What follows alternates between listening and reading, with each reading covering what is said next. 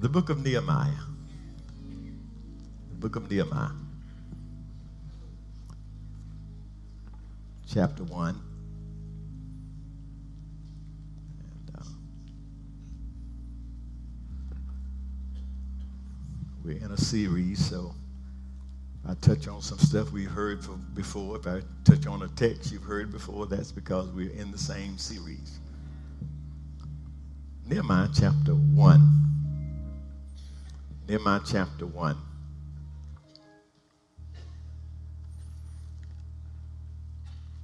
We begin with verse 3. Nehemiah 1, beginning with verse 3. These are the words that you find there. And they said unto me, the remnant that are left of the captivity there in the province are in great affliction and reproach. And the wall of Jerusalem also is broken down, and the gates thereof are burned with fire. And it came to pass, when I heard these words, that I sat down and wept and mourned certain days and fasted and prayed before the God of heaven. And said, I beseech thee, O Lord, God of heaven, the great and terrible God, that keepeth covenant and mercy from them that love him and observe his commandments. Amen. I want to use this for a subject. It's a little strange, but I want you to hear it. I want to talk from this subject. Your response to what needs fixing. Your response to what needs fixing.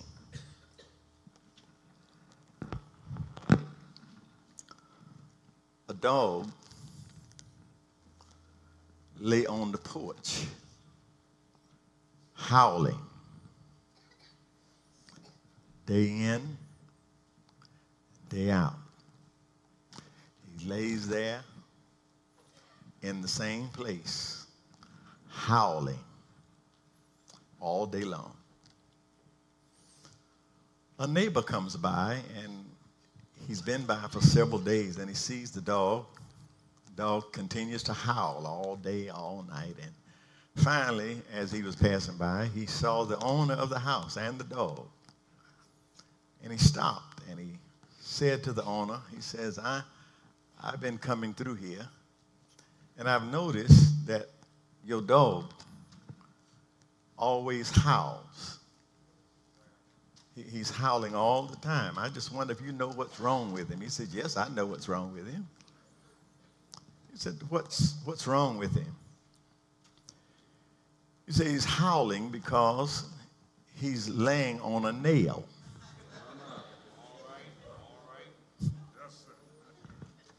He's howling because he's laying on a nail. The next question, the obvious question, the man asked him, well, why doesn't he move? And the old farmer said to him, I guess it ain't hurting him bad enough yet.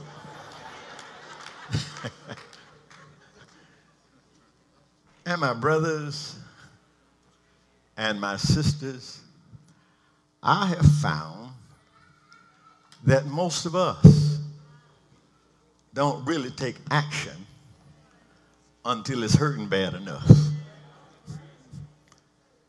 Seems like we can put up with just about anything as long as it ain't hurting bad enough to do something about it. We go through life, my brothers and my sisters, seeing things that need to be done. And we see them and we plan that someday I'll do something about it. We see things that need to be done, and in our minds we say, well, somebody ought to do something about it. And that's why this story of Nehemiah stands out. This story of Nehemiah stands out because, first of all, I want you to point out to you that Nehemiah is a layman. He's not a prophet. He's not a priest. He's not a king. He's a layman. He's a layman. And this man by the name of Nehemiah saw something that needed to be done. And he set out to do it. In other words, Nehemiah, he saw something that needed fixing. And he set out to fix it. Came up with a plan to do something about what he saw. Are y'all hearing me? You remember last lesson that we learned from Nehemiah, the last lesson that we have from Nehemiah. Nehemiah is expressing concern for his people. He's expressing concern for the Jews that have already left bondage and they've gone back. They've been freed to go back to Jerusalem. And you remember that Nehemiah was concerned. He wanted to know about their condition. Now, let me share something with you now. Slavery is over. The bondage is over. And he is still in Babylon. You remember they were there for 70 years. And Jeremiah told them to go ahead and make yourselves at home because you're going to be here a while. So what he did, although the captivity was over, as a matter of fact, he had found favor with the king of Babylon. Now, his people were free. They were free to go back. But he had found favor with the king of Babylon. He had a good job during the time of captivity. He had gotten in with the king, and he got to be the king's cupbearer. Now, let me share something with you. You got to be somebody to be the king's cupbearer. You're the one that the king trusts enough, with his drinks to make sure that whatever you bring him is all right. You got to be somebody to be the king's cupbearer. Yeah, we've lost a whole lot of kings because they had the wrong cupbearer. You got to be somebody that the king trusts, somebody that the king is in with. That meant that the king had total confidence in this man. The king had total confidence, and not only that, it meant that he had total access to the king. But in spite of his success, in spite of all he had going for him, his appointment to this high position, he was still concerned about the welfare of his people. Now, listen to this. We can learn something from this. Everything's all right with him. He's working for the king. All right. He's in with the king. But although he's in with the king and everything is good for him, he could not forget about the rest of his folk. All right. Somebody say amen. Yeah. Although he had it made, he was still concerned about what was going on with the rest of his people. You remember, he ran into Hananiah, who was one of the people who had gone back and who was going back and forth, and he ran into him and a group of men, and he asked him right there in the text. He had already been to Jerusalem, and he knew what was going on, and so he said, I just want to know, I see you. You've been back home, and you're visiting here again. I want to know how things are going with the Jews that went back home, those that got out of slavery. I want to know how things are going. And the answer that he received from them disturbed him. They told him basically that the Jews who had gone back were struggling. Told him that they are free now and they're back home, and you can also sort of understand how they've been away for 70 years in slavery and they go back home. You can sort of understand how things have gotten in a little disarray. They've been in slavery. They've been gone, left their land. People have moved in on their land and claimed it for their own. They had to go through a whole lot to get back to where they were. They had gotten there. They were struggling. They were having to deal with the same folk that got them in trouble to start with. Got back to Jerusalem, and them same folk that got them worshiping idol gods, they had to deal with them folk. So here they are. They're back in their homeland, and they're struggling with the same things and the same boat that got them in trouble in the first place. But when they told Nehemiah that, according to the word of God, it disturbed him. But the thing that really disturbed him most was when they told him the people struggling, but then they told him that the wall was still down. Y'all know we've been talking about the wall all year. They told him that not only are the people struggling, but the wall has not been built back. Y'all know the wall I'm talking about. That the wall that separates the people from God, from the people in the world, that wall had been torn down. That wall that was purposely built to protect the people of God. And that wall is still down. Nehemiah knew right off. He knew right on that this was not a good thing. That there's got to be, listen to this. His problem, he says this ain't a good thing. The wall is down. There's got to be some boundaries. I just said something right there. There's got to be some boundaries. There's got to be some protection. There's got to be some boundary between the church and the world. There's got to be something there to let you know whether you're in the world or in the church. Got to be something there. He's disturbed because the wall is not there. And that's where I want to get to this morning. I want to get to there. I want to get to the how do you respond? How do you respond? Here's Nehemiah. Yeah, he's gotten this news, and the news is not good. He knows that he knows that something needs to be done. I want to get to this point right here. This is the point I want to get to. How do you respond when you see that something is not what it ought to be? How do you respond? How do you respond when you are looking and you see something that clearly needs fixing? Now get in your seat, buckle your seat belts. Might run into a little turbulence here. If you need an air mask, you get yours on before you try to put on anybody else's on. Might get a little turbulent here. What is your response when you see something in the church that needs fixing? Hear me clearly now. Hear me clearly now. Hear me clearly now. I ain't talking about something you don't like and want to tear up. Talking about that. That ain't what I'm talking about. I'm talking about something that can be made better. How do you react to something that needs to be done for the enhancement of the ministry within the vision that God has set forth?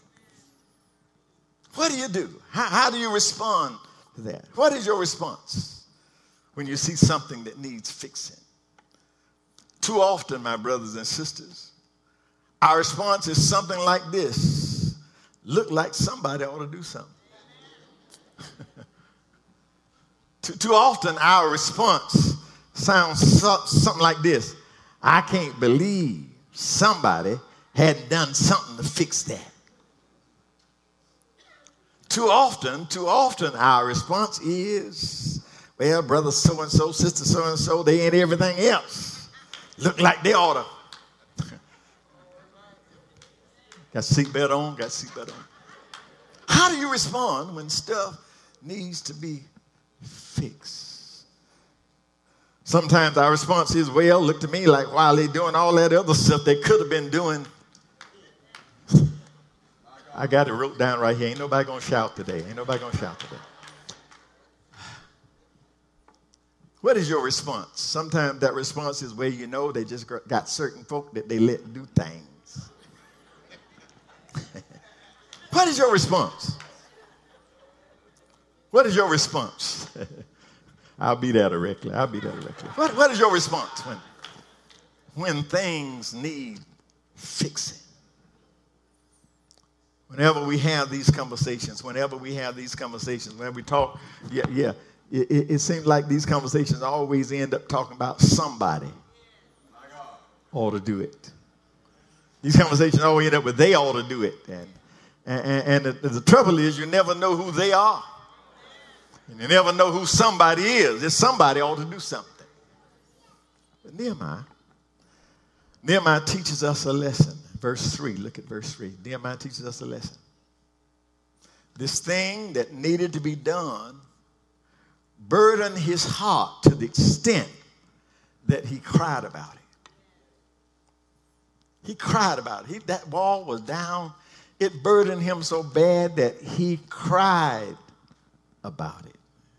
Not only did he cry about it, the Bible says that he fasted and he went to God in prayer about it. This thing worried him so. This thing that needed fixing, the wall is down. He cried about it. He fasted. He went to God in prayer. Nobody, my brothers and sisters, nobody does ministry effectively without a burden for that ministry. That's right. I'm going somewhere. Nobody does ministry effectively unless they have a burden for that. That means they're carrying a load for it. Y'all hear me? You're not going to be effective in ministry unless you have a burden for that. That means, my brothers, that thing weighs on your heart. Ministry suffers when people are involved in ministry who are half-hearted. I just said something right there. I say ministry suffers when folk in the ministry, I got in the ministry because my friend got in it. Y'all hear me? Ministry suffers when you got half-hearted folk who are involved in ministry. Let me give you an example. Let me give you some examples here. Sister Reeves, and all of us know Sister Reeves. Sister Reeves has a burden for people learning the Word of God. Got a burden for it. And because she has a burden for people knowing what thus saith the Lord, I don't have to follow her around. I don't have to be checking behind her to see whether or not she's doing her job. Because I know that what she does it from the depth of her heart, and she has a burden for that. And when people have a burden for something, you don't have to beg them to do it. Oh, y'all hear me? When people have a burden for something, they don't get mad and quit it. What we're missing is folk who have a burden for what's going on. People like Deacon and Sister G. Deacon and Sister G, you go over there in that food pantry, and they are there because they have a burden for feeding hungry folk. They have a burden for it. I don't know when the last time I've been over to the few. I don't have to go over there to see if it's going on right. I know that it's going on all right. I know that it's going to be there when it's supposed to be open. I know it's going to do everything going to need to be done that needs to be done. Why? Because they have a burden. And not only them, the others who work there in the food pantry. Those people have a burden for feeding the hungry. Are y'all getting this? Yeah. Let me carry it. Tina Atkinson has a burden for administration. She has a burden for it. She has a burden for administration and service. And I can go about, do what I need to do as a pastor. I can get all around, do it, and not worry about things going the way they're supposed to go here, because I know that once I said to her, the devil in hell. Oh, y'all hear me? Ain't nobody going to change it. Once I give it to her, I can go to bed, sleep, knowing she has a burden for administration.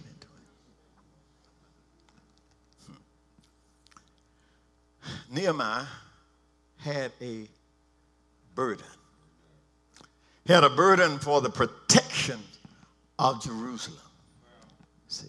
And brothers and sisters, until you can feel that burden for service, you're going to be doing somebody a disservice if you're not committed to what it is you're doing. You see, I don't serve the people of God. I don't serve y'all because I can't do nothing else. I can do a little something else. I don't love on y'all because I can't do anything else. I don't live day by day appointing souls to Calvary because I get a little money for it. No. I do it because I have a burden for lost souls.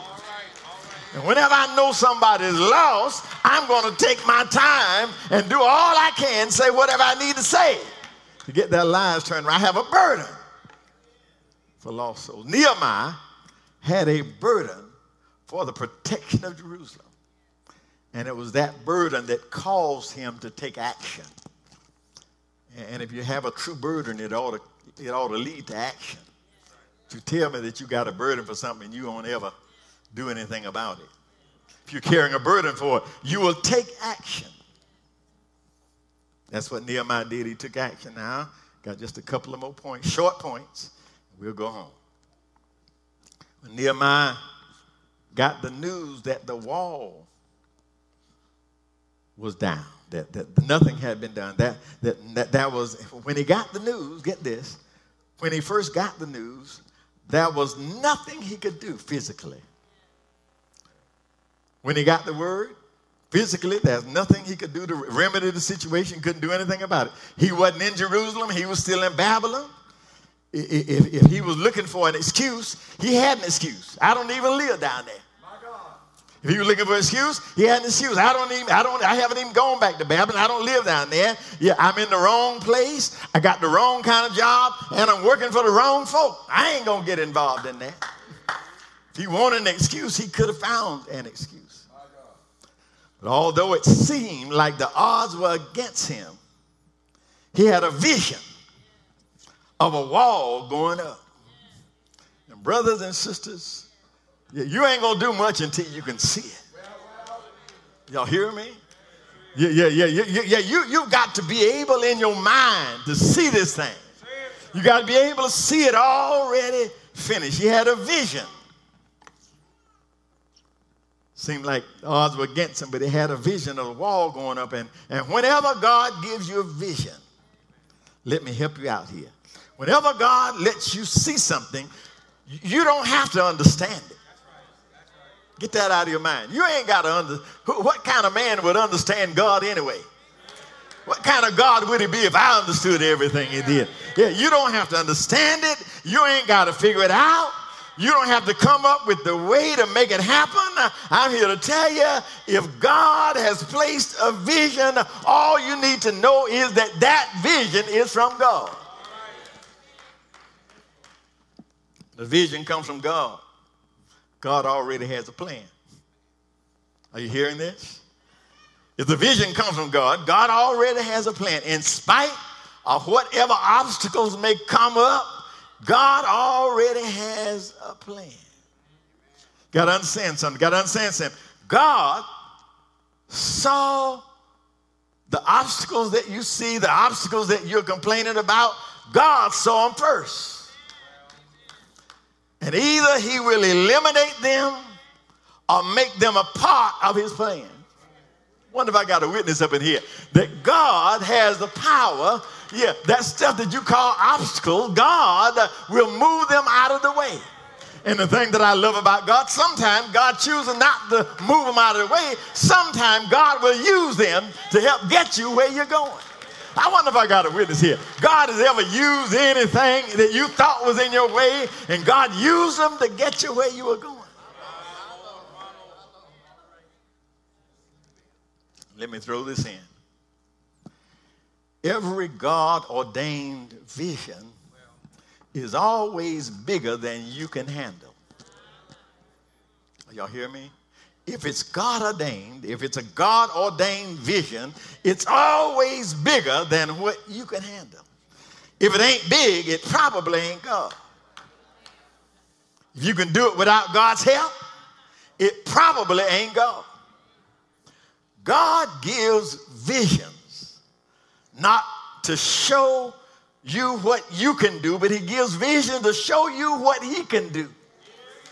Are y'all hearing this? It took Nehemiah 4 months from the time he got the move, got the news what was going on. It took him 4 months from that time, from the time he got the word, about the wall being down. It took him about 4 months to actually go to work on a plan. So what was he doing for that 4 months when he heard the news that the wall was down? What was it? Well, it's right here in the book. 4 months, he prayed. It's right there in the text. He couldn't get there right then. It wasn't something he could get right on. But what did he do in the meantime? He prayed. He prayed. And let me just go on and say this. Most good Christians, most folk who've been walking with the Lord any time at all, we know how to pray. We got that down. We know how to pray. We know the power of prayer. We believe and we know that God will hear and answer prayer. We got that down.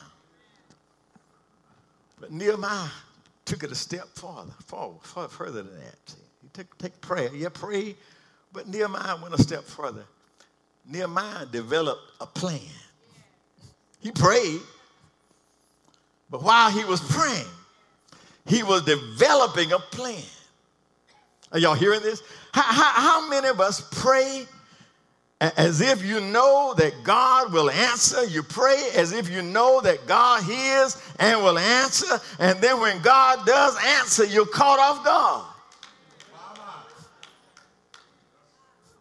How many times, how many folk pray on their knees, talking to God, praying, God, give me this, do this, and then God answers and you go, yeah. Not only was he praying, but he came up with a plan. Look at chapter 2. When he finally got around and the king asked him what was going on with him, and he was able to talk to the king and tell him, he didn't, when the king said, well, what is it that you want? He didn't have to say, well, I'll tell you what, hold up a while. Let me figure and see what I need. See. No, when the king asked him, he already had a list. Already figured out exactly everything he needed and just told it to the king.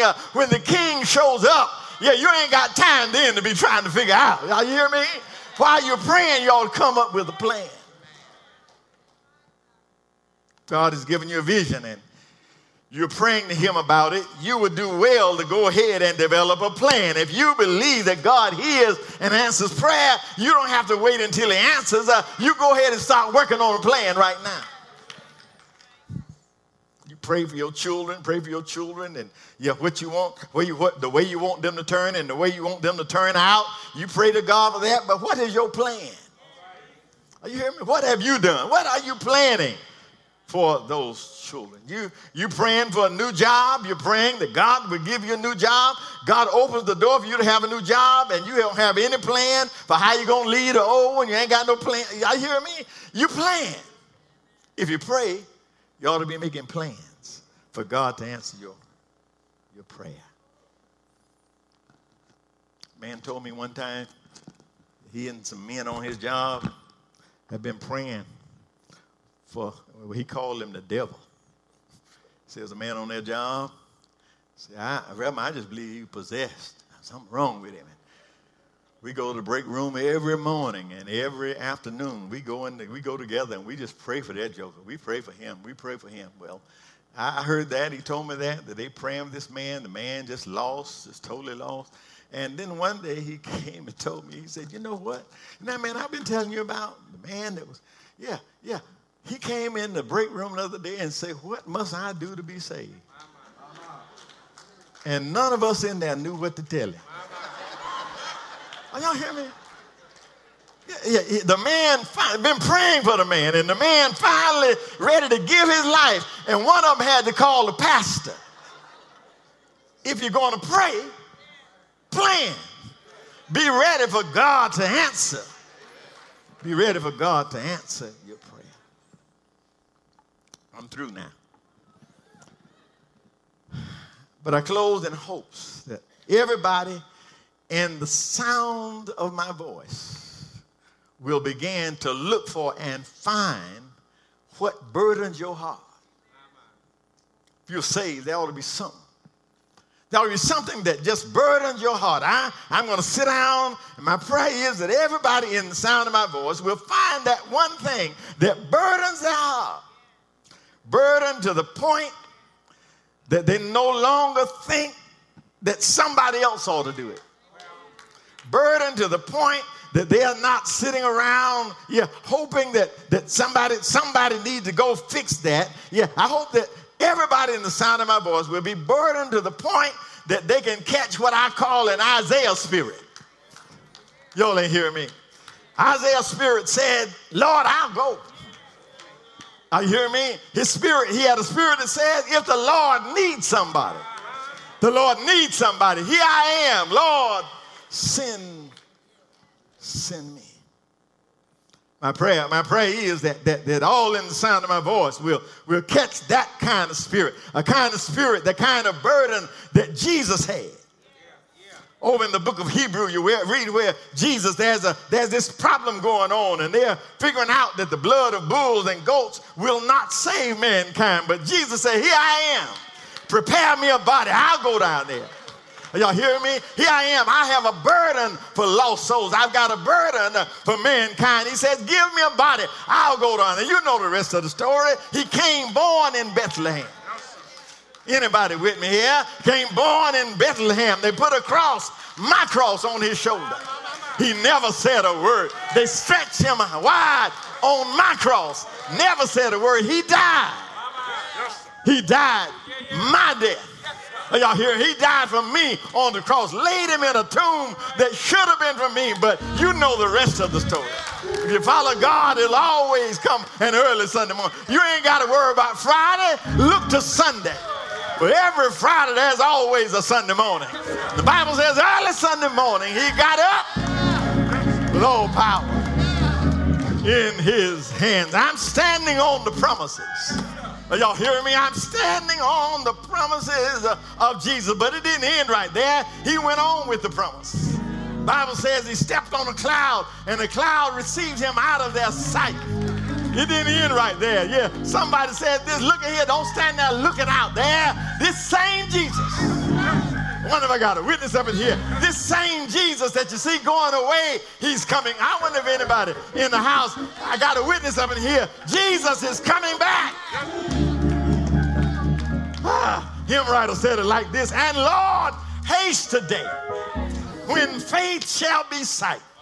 When the cloud be rolled back as a scroll, the trumpet will sound, and the Lord will descend. And even so, it is well with my soul. Can you join me to say, and says, well with my soul, freed and made whole. If you're here today, it's a strange prayer, but you need to be praying that God will burden your heart. That he will burden your heart to the extent that you get up and do something. That he will burden your heart to the extent that you're no longer satisfied being a pew member. That he will burden your heart to the extent that I must stand up. I must be about my Father's business. And right now, my prayer is that he will put a burden on those who are unsaved. Those who are unsaved, that they will realize the heaviness of life right now, and that right now they'll make a decision to make Jesus their choice. If thou wilt confess with thy mouth the Lord Jesus, believe in your heart that God has raised him from the dead, thou shalt be saved. If you're unsaved, you ought to be moving now. If you're already saved, don't have a church covering. You need a covering. You need to be moving right now.